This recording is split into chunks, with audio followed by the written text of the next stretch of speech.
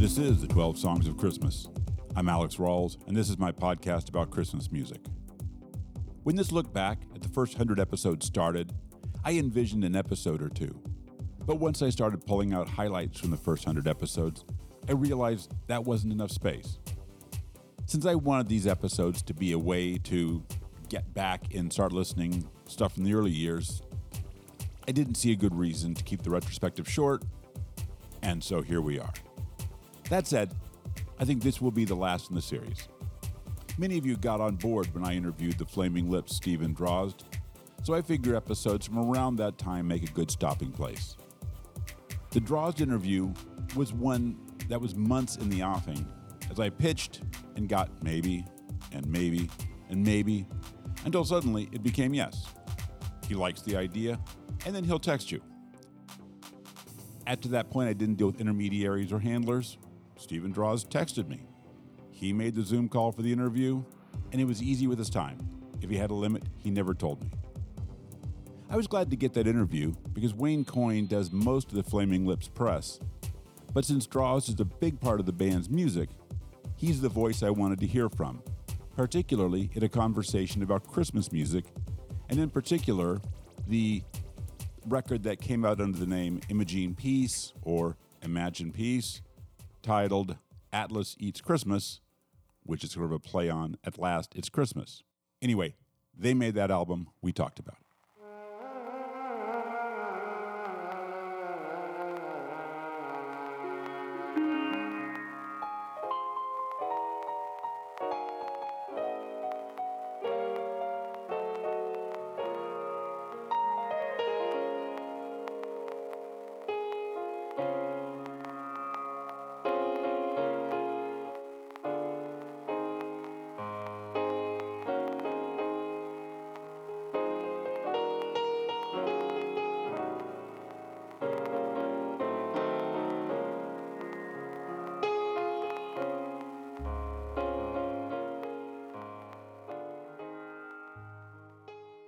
Are there any artists or albums or sort of bodies of music that you put on in your house now during the holiday season?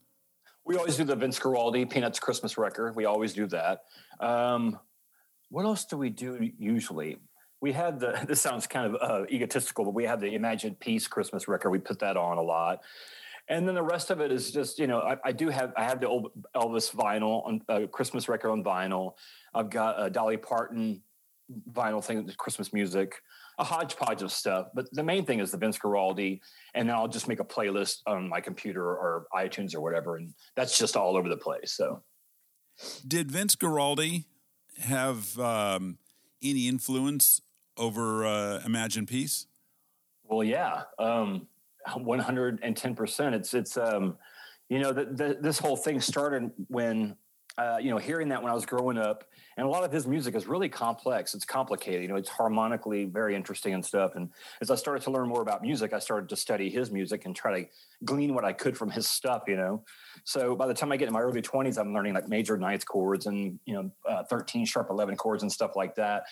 And then I would take Christmas songs that I knew and try to kind of reharmonize them in a Vince Guaraldi style. And then years later, I'm doing that and became something I would do every year. And Wayne at one point was like, man, you should just make a record of that stuff, like rearrange all these Christmas songs that you love, put some weird instrumentation, and we'll give it a story. And that's kind of how it happened. But I would say that really does stem from my love of Vince Guaraldi and how much he's just seared into my brain, just the mood of it. It's just got such a delicate, nice mood to it, Yeah. So the Imagine Peace, so that those started off as just things you were doing for yourself? Yeah, I would, every year around Christmas time, I would start getting into my Christmas music, and my project every year is I try to reharmonize like a Christmas song that I love. So the first time I ever did this, I was like 21, and I did White Christmas. I reharmonized White Christmas. The version on the Imagine Peace is not what that was, but and then a couple years later, I reharmonized Little Drummer Boy in a weird way, kind of like what Vince Guaraldi does with Little Drummer Boy. Bum bum bum bum bum bum bum. He's got the moving harmonies underneath it.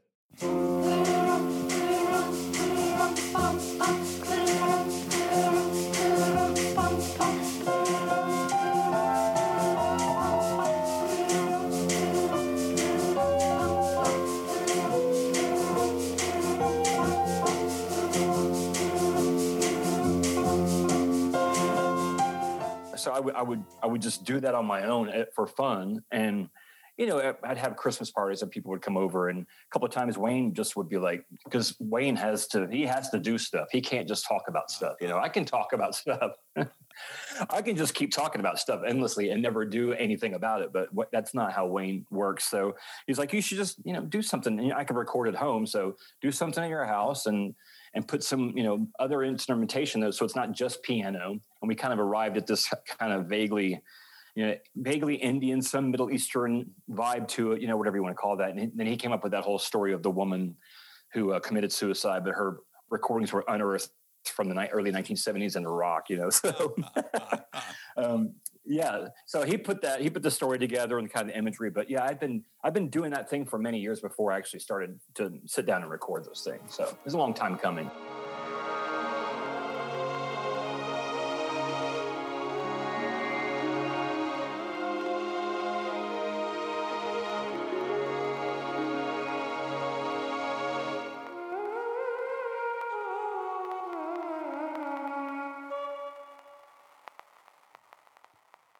There are a few episodes I did just for me.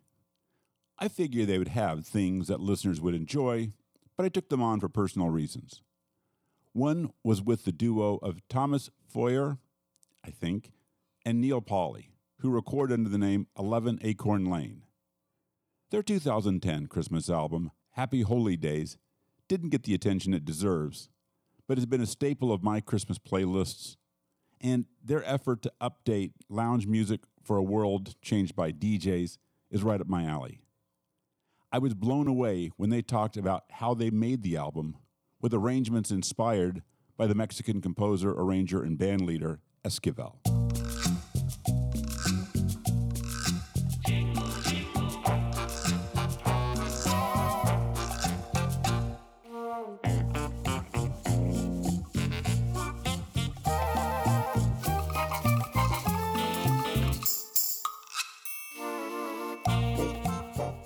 Did we do Jingle Bells first? We just said, let's do one song. Yep. Just to fool around. And then in between other songs that we did another one. And then at the end, we're like, all right, this is going to be an album. And then we worked really, really hard right the summer before that Christmas, which was really weird because you end up making Christmas music in the summer, and everybody does that because everybody's release date's going to be sometime in October or November, and you've got to have the music ready by August, the latest. So I remember June and July, we were going at it like crazy to finish this. Yes. So it's an interesting experience. I wonder what the neighbors were thinking. We would have to switch the AC off every time we recorded something, remember? Yes. So we were sweating in that room. Oh, my God. My apartment's right under the roof in a Manhattan building. So you've got the probably black rooftop and very thin walls and roofs and stuff. And it was unbelievably hot. So we're recording Christmas music in like 100-degree weather. And and we're sweating it because it was a lot of like acoustical guitar parts that needed to be absolutely quiet. You could hear the refrigerator. So turn everything off. Yes. That was an experience. Yeah. Oh, that's a good point. I forgot about that. We did that in the summer. Yeah. I was when you started to tell me the story, I was thinking that, I live in New Orleans, and as hot as New Orleans is, that I've been more miserable in New York in summertime because at least here you can go inside and have air conditioning that, and you can cool off. But, in New York, a lot of places don't have air conditioning at all, or it is like, a window unit in a room. That's what you got. Yeah. Window units. That's the worst. We had a window unit, this was a small 1-bedroom, 1 room, just was a studio entirely. And in that room, I had a window air conditioner in the whole building. Everybody only had window air condienders. So I still have them. That was so loud. And obviously it's too loud to even, you record anything for that matter, too loud to almost listen back to it. So we had to turn it off a lot. And you don't get any airflow. It's super humid in the summer there. That was, Yeah, we that was a lot. There's a lot of sweat in this record. A lot of blood and sweat. How did you land on the arrangement that you chose? That is still a mystery to us, isn't it, Neil? You know, not only the Christmas record, but other stuff we've done. Now listening back to them, I'm like, how did we do that? I don't know. How did we do it? I think Jingle Bells we did like we did many things, which is just like go bit by bit. We didn't have like an overview of the whole thing. We did for some arrangements. I remember. I forgot. It's Hark the Herald. We said like, we're going to do the form 3 times, and in the middle it's going to be like a classical counterpoint kind of section, and in the beginning this. So we had like a rough outline, and we would even maybe write a few things down. But in general, very few of these arrangements are even written. We would just basically maybe Neil would start. I think that's a good starting point. Neil would start with the guitar, laying down a track for like a verse. And so we have the harmony and the rhythm there. And then we start overdubbing, and the guitar might go away again at the end. Once we realize we have all these things now, the guitar may not stay. It's basically just like a little outline that helps us. Like what is scaffolding or something to hold on to. And then you remove that once the track stands on its own. And then we did this all like nowadays too. We do it mostly by ear. We play all these instruments and we kind of arrange as we play, which has the benefit that we only write for us what we can play. Like I'm always thinking, it ends up sounding like a bigger orchestra, and yet in a big orchestra, you have all these guys come in and they have to play whatever parts you put in front of them. We make up our own parts, and so let's say the piccolo parts are never going to be that complicated because I'm not that great of a piccolo player. But for sax, we could write something a little more intricate, and so it's kind of like totally tailored to us. We making the best out of the instruments that we play. And then it comes down to we get lost. I listen to it now, and you go like, you could not write. I don't know. I guess you could write this down, but we didn't write it down. And it was just like, Neil would go like, let me add this. I hear like a French horn there, or I want to do a little cornet section just for like an answer of like 5 notes, like da da da da da da da, and then do that with 4 cornets and put that in there, and they're not going to come back. And that's a luxury that very few arrangers have, to be able to just pull out the section and have them on your recording session and not use them for anything else, because you would have to hire a bunch of guys. And here it's just us recording ourselves many times over, and we can do limitless little cameo appearances of instruments that we don't have to hire. One thing I remember on Jingle Bells is I remember one time you turned around and you said, check this out.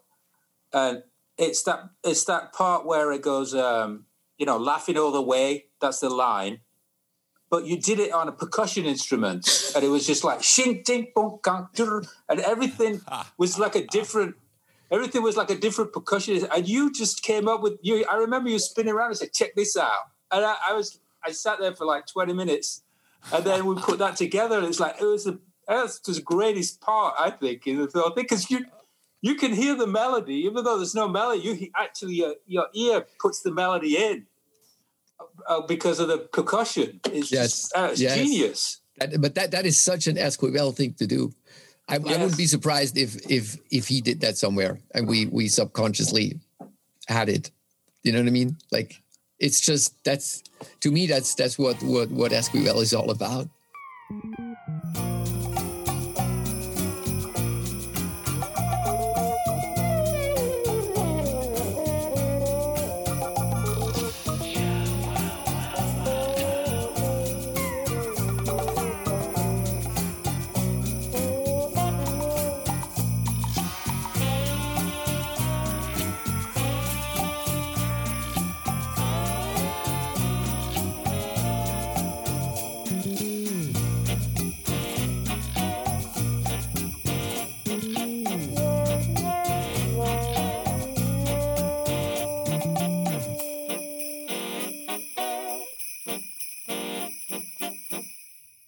I also interviewed Michael Zilka, the Z in Z Records, for personal reasons. The New York-based label, launched in 1978, had a lot to do with the way I think about music, as it pulled together artists as different as John Cale, Suicide, Kid Creole and the Coconuts, The Waitresses, Lydia Lunch, and Was Not Was. The music was all intelligent, and the artists took their music seriously. And the label's dalliance with dance music helped to rehab disco as a musical idea. I could go on about Z, but in 1981, when it released A Christmas Record, I thought Christmas music was kid stuff, and I wasn't interested in it. But hearing an album of Christmas songs by artists I like, made for people like me, started my reconsideration of Christmas music. In retrospect, it's also one of the first Christmas albums I can think of in the 1970s and 80s, made for listeners who liked contemporary music. Punk band The Dickies recorded Silent Night on a single in 1978, but thinking quickly, I can't come up with much else. When I talked to Michael, we talked about Christina, an important part of the Z roster, and her Things Fall Apart was one of my favorite songs on a Christmas album, with its tale of celebutante love in the Chelsea Hotel.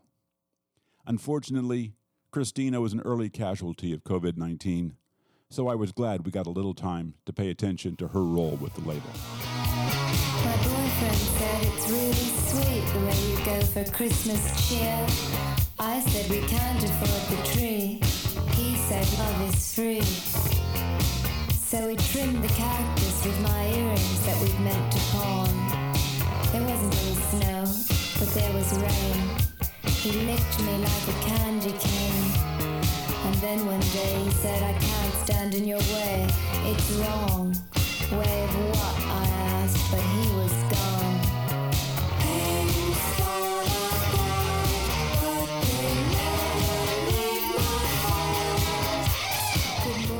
The second version is slightly different from the first version because David Was had written about half the lyrics on Things Fall Apart. And the first version ended, I went back home alone again, alone. And Christina decided that was really too sentimental. And so it was, I went back to my flat and wept a bit and fed the cat, which is much better. Yeah. If you're totally intense and sincere, people will buy into it more. But actually, I think my records talk just as much about what, the human condition was as theirs did. I mean, Transmission or Love Will Tear Us Apart are heartbreaking records, but they're not nearly as great as Ballad of a Thin Man, which is a song that has wit. I mean, that whole album has so much sort of wit and playfulness, and that to me makes for a greater record. Right. So I'm not saying that any of my artists, were that remarkable, but, and I've never actually thought about this before right now, but I think that's the difference. So I called my Z-Trospective compilation Laughing in the Face of Adversity. Was it Laughing or Dancing in the Face of Adversity? I think it may have been Dancing in the Face of Adversity, but it could have been Laughing in the Face of Adversity. And the second Was Not Was album was Born to Laugh at Tornadoes. So, there was that sense that let's not just be miserable and, talk about everything that's awful in the world. And those records can be some of the greatest records ever. Like, there's a reason that The Message is the greatest rap record ever made. It's because it's about something. Right. And it's viewed from the inside. But when I would try to get August to write protest songs, because I was always trying to get people to write protest songs, but with their aesthetic, you got No Fish Today, which was, basically what it was, a song about sort of fishermen who, there's just no food today and stuff. Right. It isn't visceral. Right. Yes. It's tangential. Right. And so I think all of those Z bands, that there was so much irony in the records. And I think that that's what you were alluding to. And it is difficult to move beyond the novelty record when you're using irony. I have to tell you, I've interviewed both Chris Butler and Mars Williams from Waitresses, both about this separately. And Chris was saying that, when you asked, it was like, okay, I'm in. But it wasn't an idea that seemed automatically a good idea to him. When you heard it, did you have a sense this had potentially longer legs than other tracks on the record? I thought it was fabulous. I actually thought Things Fall Apart was sonically was the most interesting record. I loved every track. There wasn't one track I didn't love, and I loved them all for different reasons.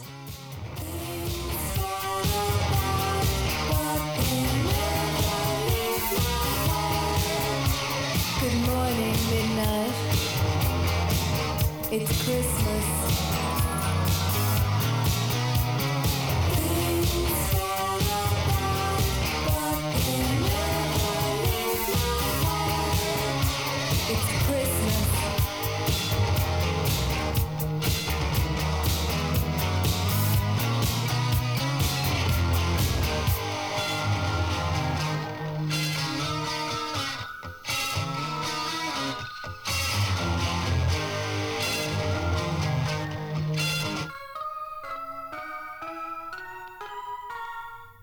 One byproduct of COVID for me was that musicians were more willing to use something other than a phone for interviews. Before COVID, I would try to get my guests on Skype for better audio than I could get by phone, but many didn't want to bother when they were already so comfortable with their phones. I had to salvage a few good interviews because I sounded terrible recorded through the phone, and went with the few that, in retrospect, I wish I wouldn't have because they simply don't sound very good at all. COVID taught the world to Zoom, and while a few people did interviews with the picture off, most agreed to Zoom with picture on, and the interview was in every way better for it. In the case of jazz singer Jackie Naylor, she not only participated, but she had a whole setup in place because she was doing live stream shows from her house in 2020. That made for an easy conversation as we talked about her Christmas album from 2007, Smashed for the Holidays. She made her reputation making what she calls smash-ups. Not exactly mash-ups, but she pairs lyrics to one song with music from another. We talked about that process for her Christmas album, and particularly why she smashed Christmas lyrics with songs by arena rock bands. Turn it down.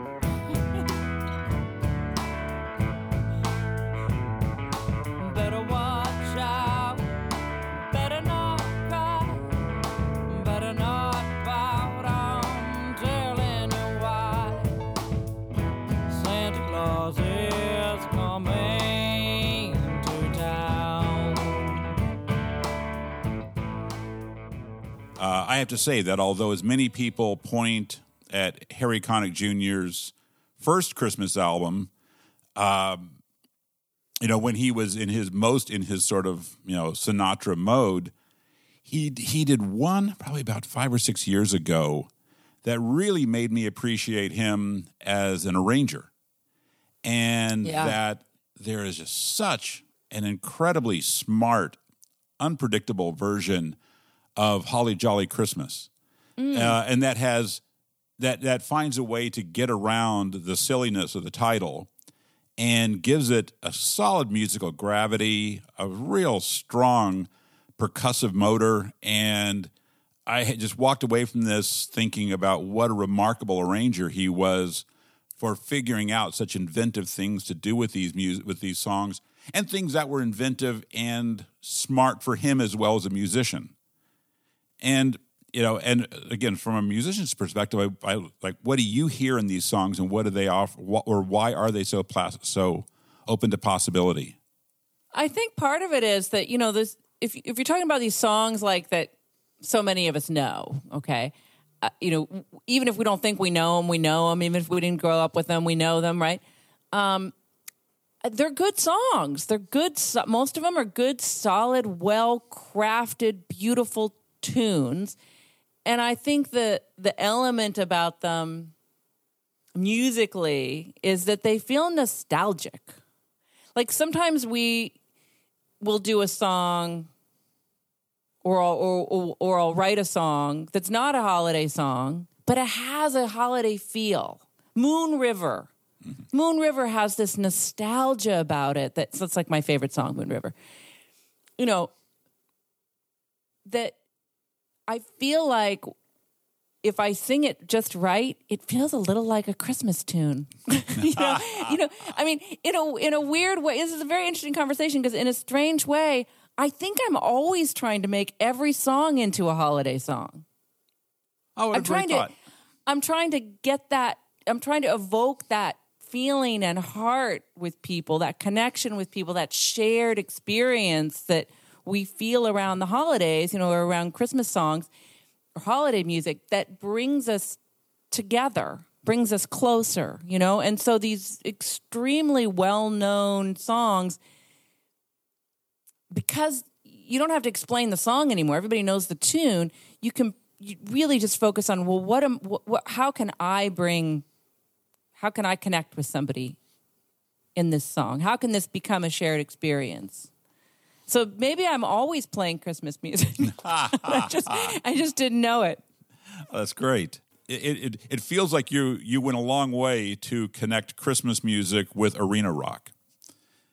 And I was wondering if there was a relationship in there, or why kind of you made these really sort of, especially with Zeppelin and Lynyrd Skynyrd, why you're connecting this sort of big rock with Christmas songs.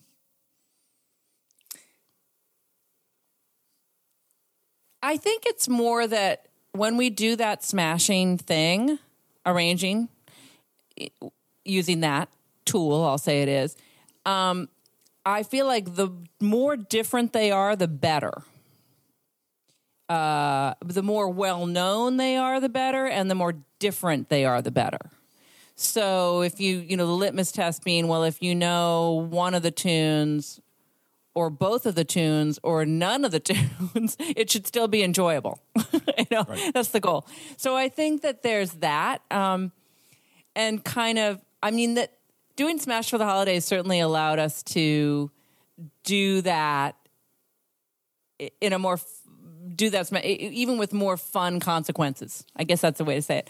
And so indeed, those are really different. But it's funny, right? When we use that word anthemic,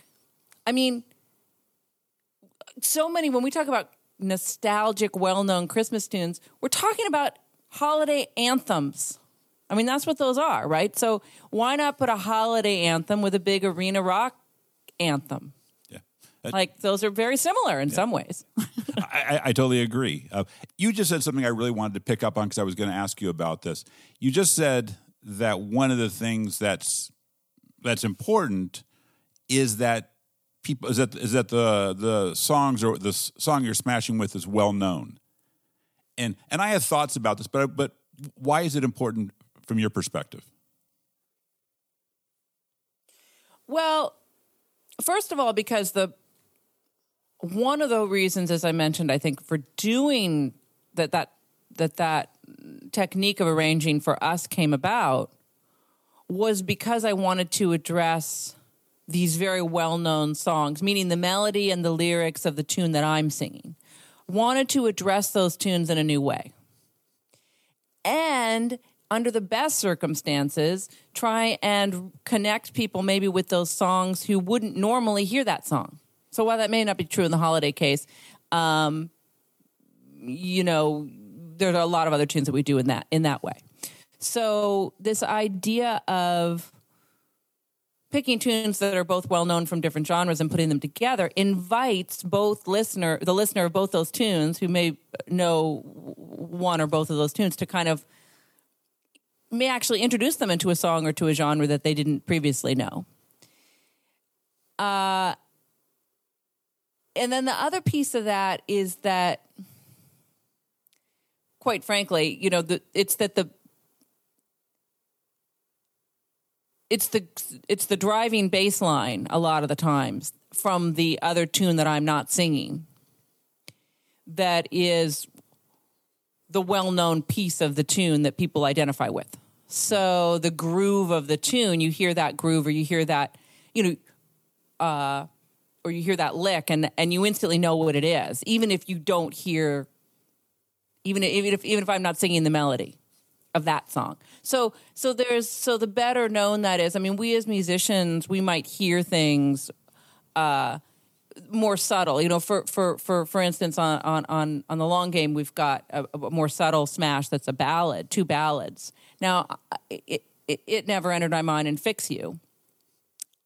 Only some people are going to know what we're doing. Whereas when we're talking about using 2 very well-known tunes, most people can grasp what we're doing and hear what we're doing. Yeah. So that's sort of the answer. Yeah.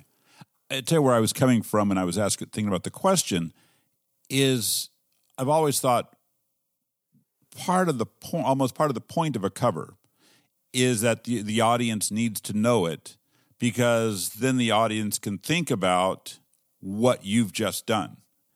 And yes. So, like, if you cover side, track 3, side 2, people may not know what that song is. And so, an obscure REM song, you may do a beautiful job of it. You may do an amazing transformation of it, and who knows? Whereas if you take a well-known song, people can appreciate what you bring to the table.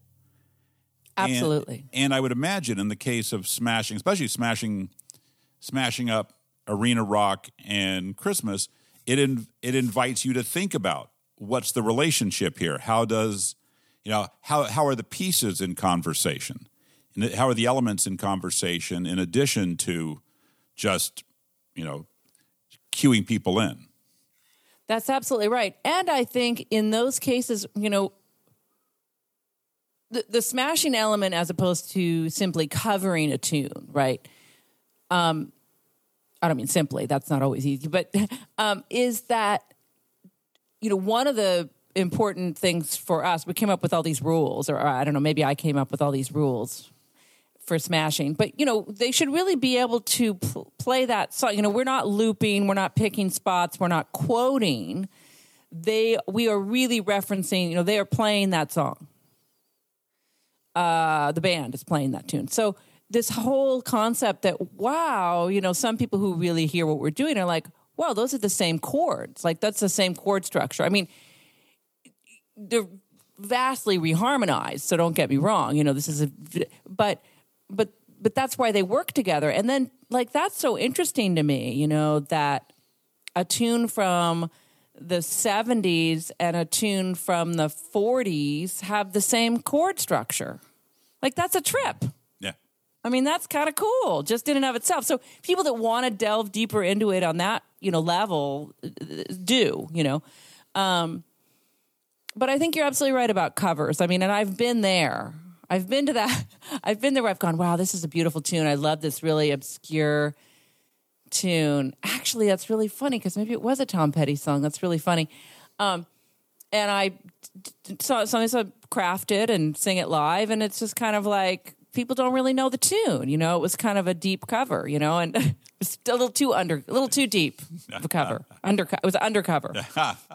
And they're like, oh, that was interesting. Like, they thought did I write it, or what was it, or it's like, okay, that didn't really work. Better not cry, better not pout. Here's why. Santa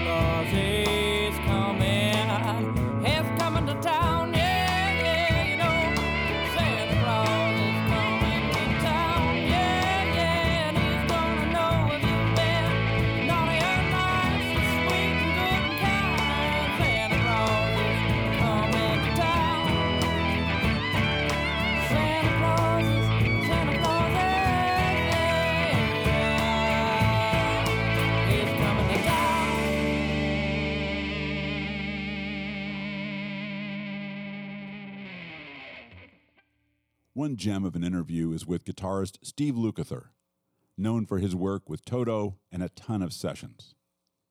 He has a reputation for being a wild guy, and there was some of that when we talked about his 2003 Christmas album, Sentimental. In our conversation, he got emotional while talking about his friendship with Ringo Starr, his admiration for Sammy Davis Jr., and recording with Eddie Van Halen, who died a month or so before we talked in 2020.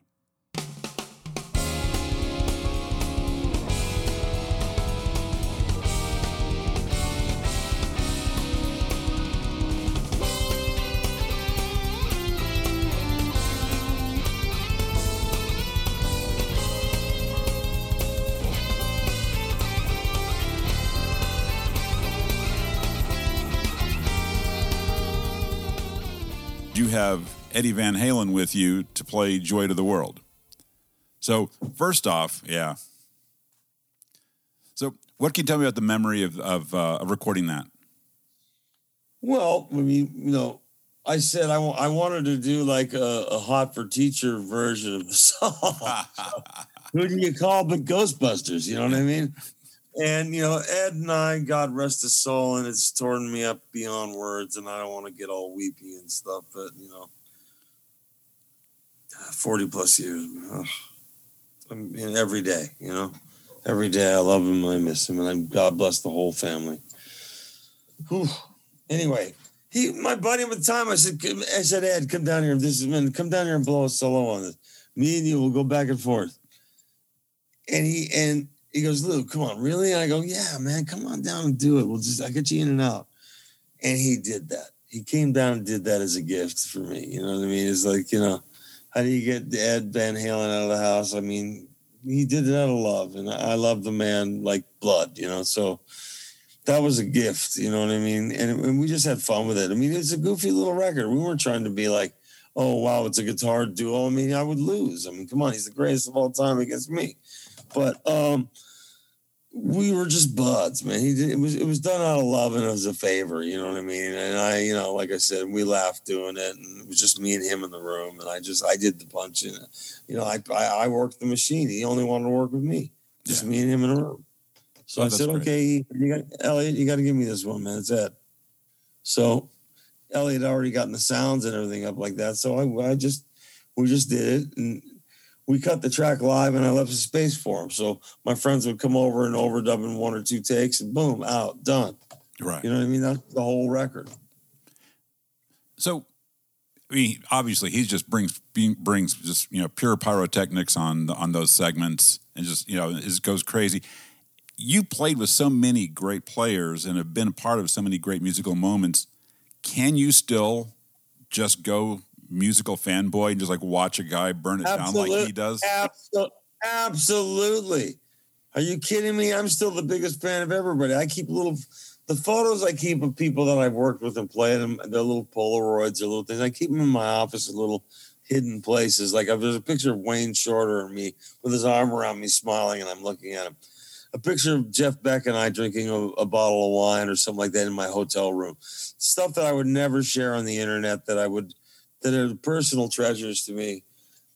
Those things mean something to me, and I would never use it to gain press, to go, hey, dig me. I'm just not that guy. Sure. There was a time when I was in excess was everything to me. I was loud and boisterous and drunk and being an idiot, and I just look back at myself and go, I was a kid that needed a spanking. Yeah. Somebody slapped me in the face and say, stop saying stupid shit. I'm learning the hard way. And unfortunately, thanks to the internet, it lives forever.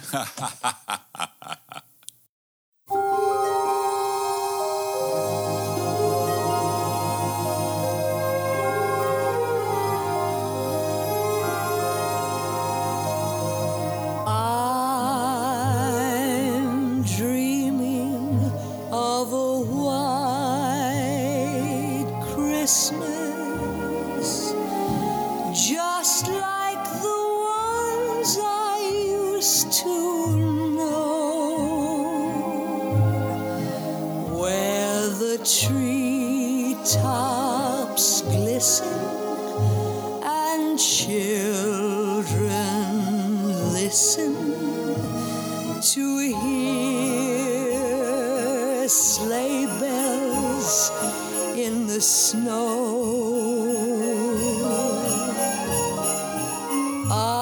You dedicate the record to the singer Rosemary Clooney, who herself has made a lot of great Christmas music.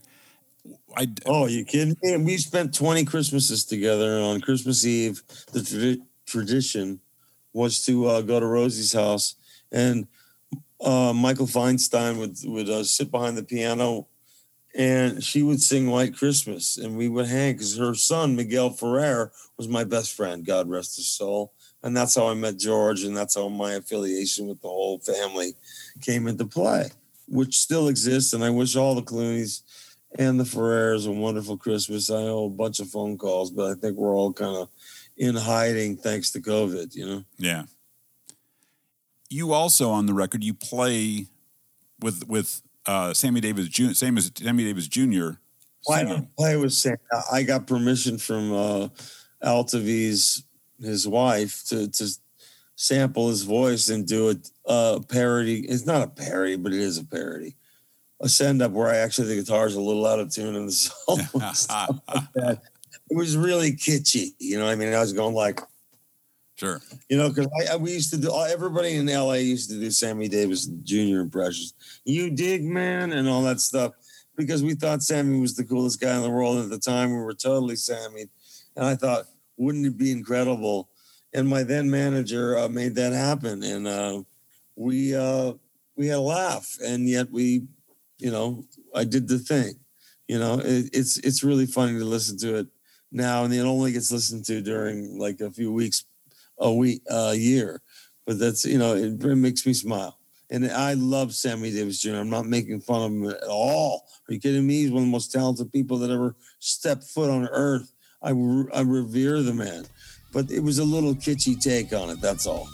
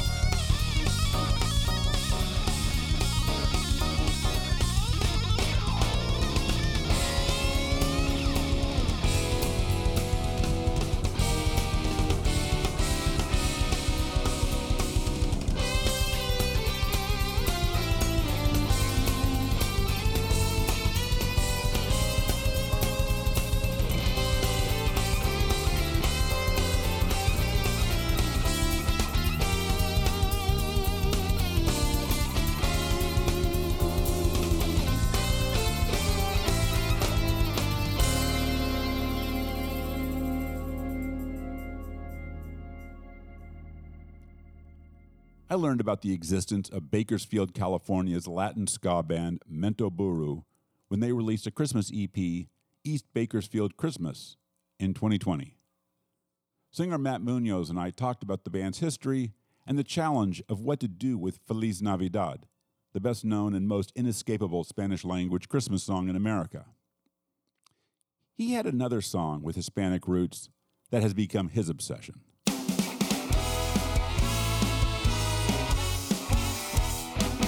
Mamacita, ¿dónde está Santa Claus? ¿Dónde está Santa Claus?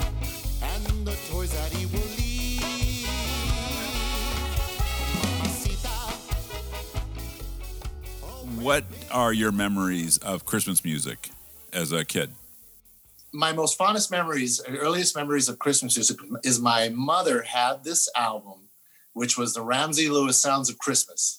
Awesome. And every Christmas Eve, she put that record on, and she must have bought it when it first came out. So by the time I was growing up, it had all the pops and the hisses.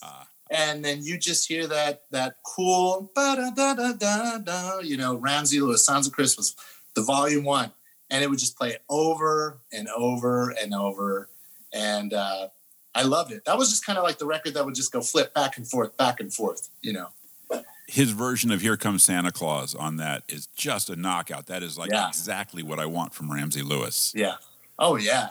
What a it's a classic album. I got to get another copy of it because there for a while that record, when my parents passed away, the album would kind of travel from family. But I have 5 sisters and 1 brother, and I'm the youngest. So that record would kind of travel. Someone would come over. I'd go look for it this Christmas. Oh, it's gone. I'd have to call on my siblings. Oh, so-and-so has it. I'd have to wait for it to come back. I said, I'm not going to buy another one. I want to hear that one. I want to hear all the pops and the skips in the exact places that I remember growing up. We're not going to fix them.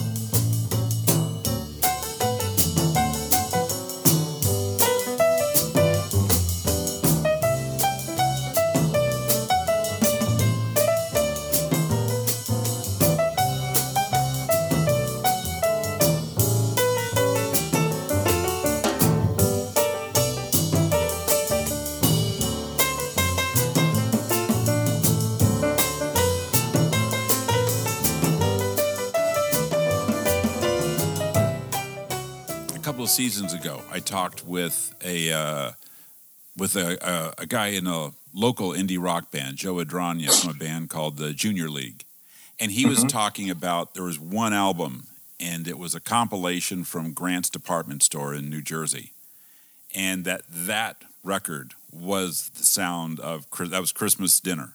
That at Christmas Dinner, this record went on. You know, he knew, and had like that kind of like I know where the skips are. It's like I know every song in the right sequence, and he at one point found a copy, and he loved it, but it wasn't his parents' copy.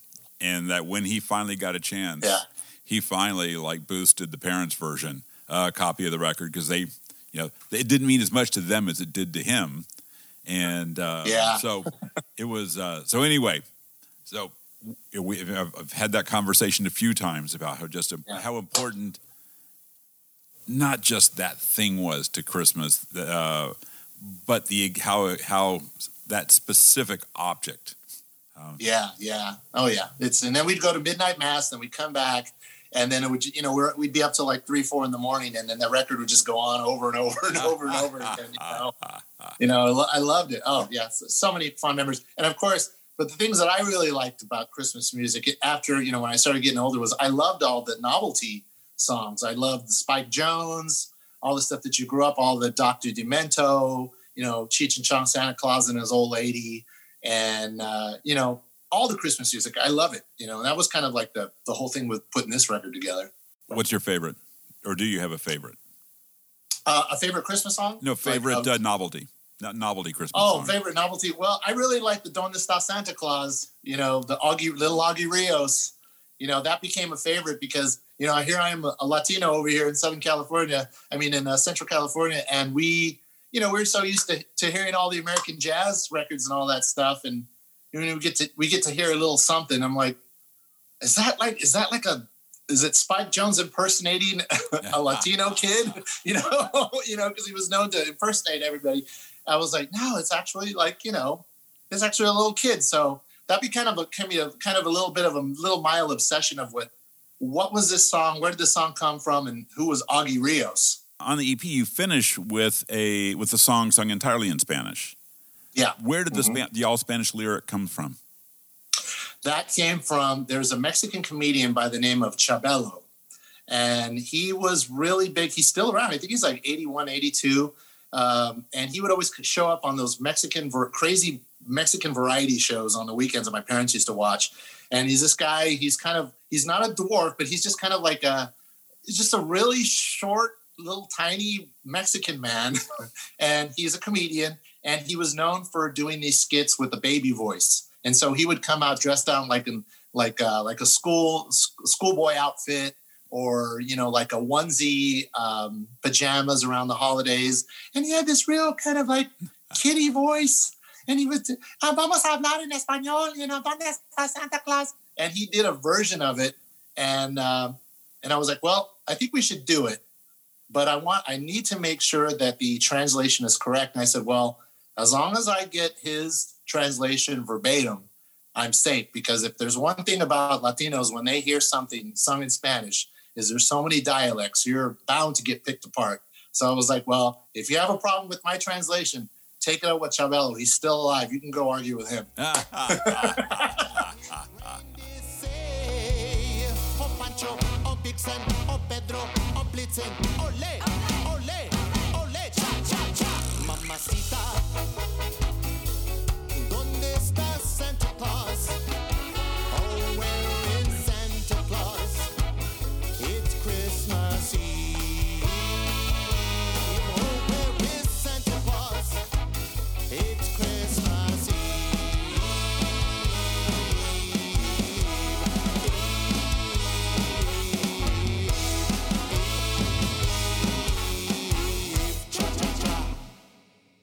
Finally, we'll finish with an episode that had legs for me.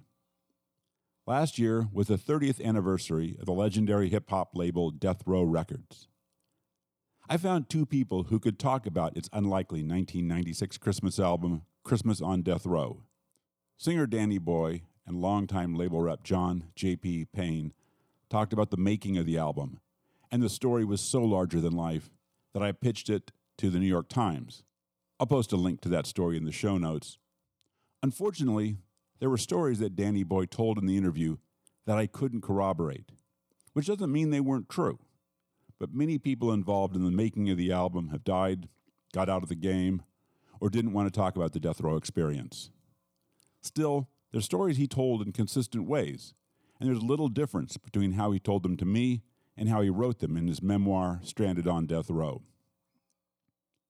I'll put a link to my New York Times story in the show notes, and here are a couple of stories I couldn't use in the article. One note on the sound. Danny Boy did Zoom with JP and me, but he talked to us while he was driving to the airport, checking in for a flight, and going through TSA. At one point, he had to put his phone down while it went through TSA's X-ray machine, which you can't hear, except that he suddenly isn't a part of the conversation anymore. If you hear some background noise here, you're hearing the airport. Bells don't jingle no more. White snow don't fall in the ghetto. It seems as if it's the joy that I miss. Santa don't know me no more. And it feels... How did the idea of a Christmas album come about? Danny Boy? Well, I remember Suge talking about it, like we were talking about it early on. We were working on other records. And it was just going around. The holidays was coming up. It was going around to do a Christmas record. And I actually remember he and I going to meet with Michael Jackson. Really? So that, yes. He had been telling me, Suge would always say certain things like, oh, man, yeah, we're going to do this and we're going to do that. And it would sound unbelievable until you seen him pull it off. And he was like, yeah, we're going to make sure Mike get on this song, which, and And I knew that he knew the Jacksons, out of going to meet with them. But we went to a restaurant and we sat down and we there, and lo and behold, Michael Jackson came in. And you got Suge smoking this cigar, talking to Mike about cutting this record with me. And I'm sitting there like, Suge had this thing where you really couldn't act like when you seen other celebrities or anything like that. You had to kind of act right. You couldn't. Drivers, I'm sorry, I'm walking through security. Sure. You had to act like you were on their level. Sure. You had to act like you were on their level. And but I was excited. Who wouldn't have been excited to meet somebody like Michael Jackson? So after that meeting, it really started going into play. Even though a lot of political things started to happen, Pac passed around that time. Pac had just passed around that time. We were he decided for us to go to the Bahamas. To cut the records to Compass Point. Oh, really? Yeah. So he flew a lot of musicians, a writing team, and Roger Troutman and his brother. We all flew over to Compass Point. Oh, wow. Yeah. So Roger Troutman was a part of the album as well. Roger Troutman did. Roger Troutman cut a lot of the records on some of those Christmas records, and as we were working on Christmas songs. We would do other things, but our common goal down there was to cut the Christmas album. Do you remember what month this was recorded in? We were recording somewhere around, let me see, Pac passed in September. September. Somewhere in like September, it was early after Pac's death that we decided, you know, with so much going on. Okay. That we decided to get away. Okay. And had Suge gone to prison yet? No, actually, while we were recording the records, I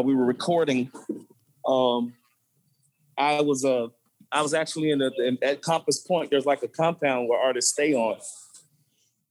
And I was in the room sleeping. They came and they said that Suge had a warrant out for his arrest back in the States.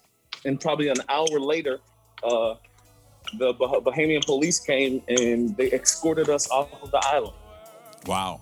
Like we had to leave immediately. Let earth receive a king.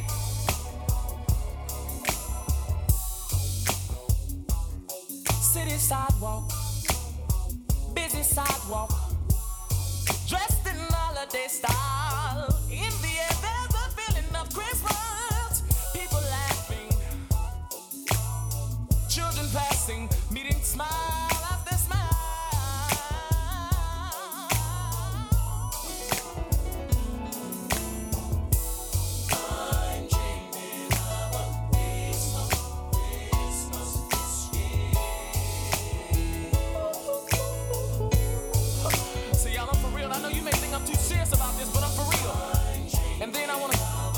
Before I end this song, I want to thank God for giving his son Jesus. For he didn't have to do it. I'm gonna take you to church now. Jesus is on the main line. Tell him what you want. Oh, thank you, Jesus. Oh, I took it somewhere you didn't understand. And I might have to take it back to the street now. Thanks to all the participants for the time and the talk, and thanks to you for listening. If you have comments, questions, suggestions, or requests, you can reach me through 12 Songs of Christmas on Facebook.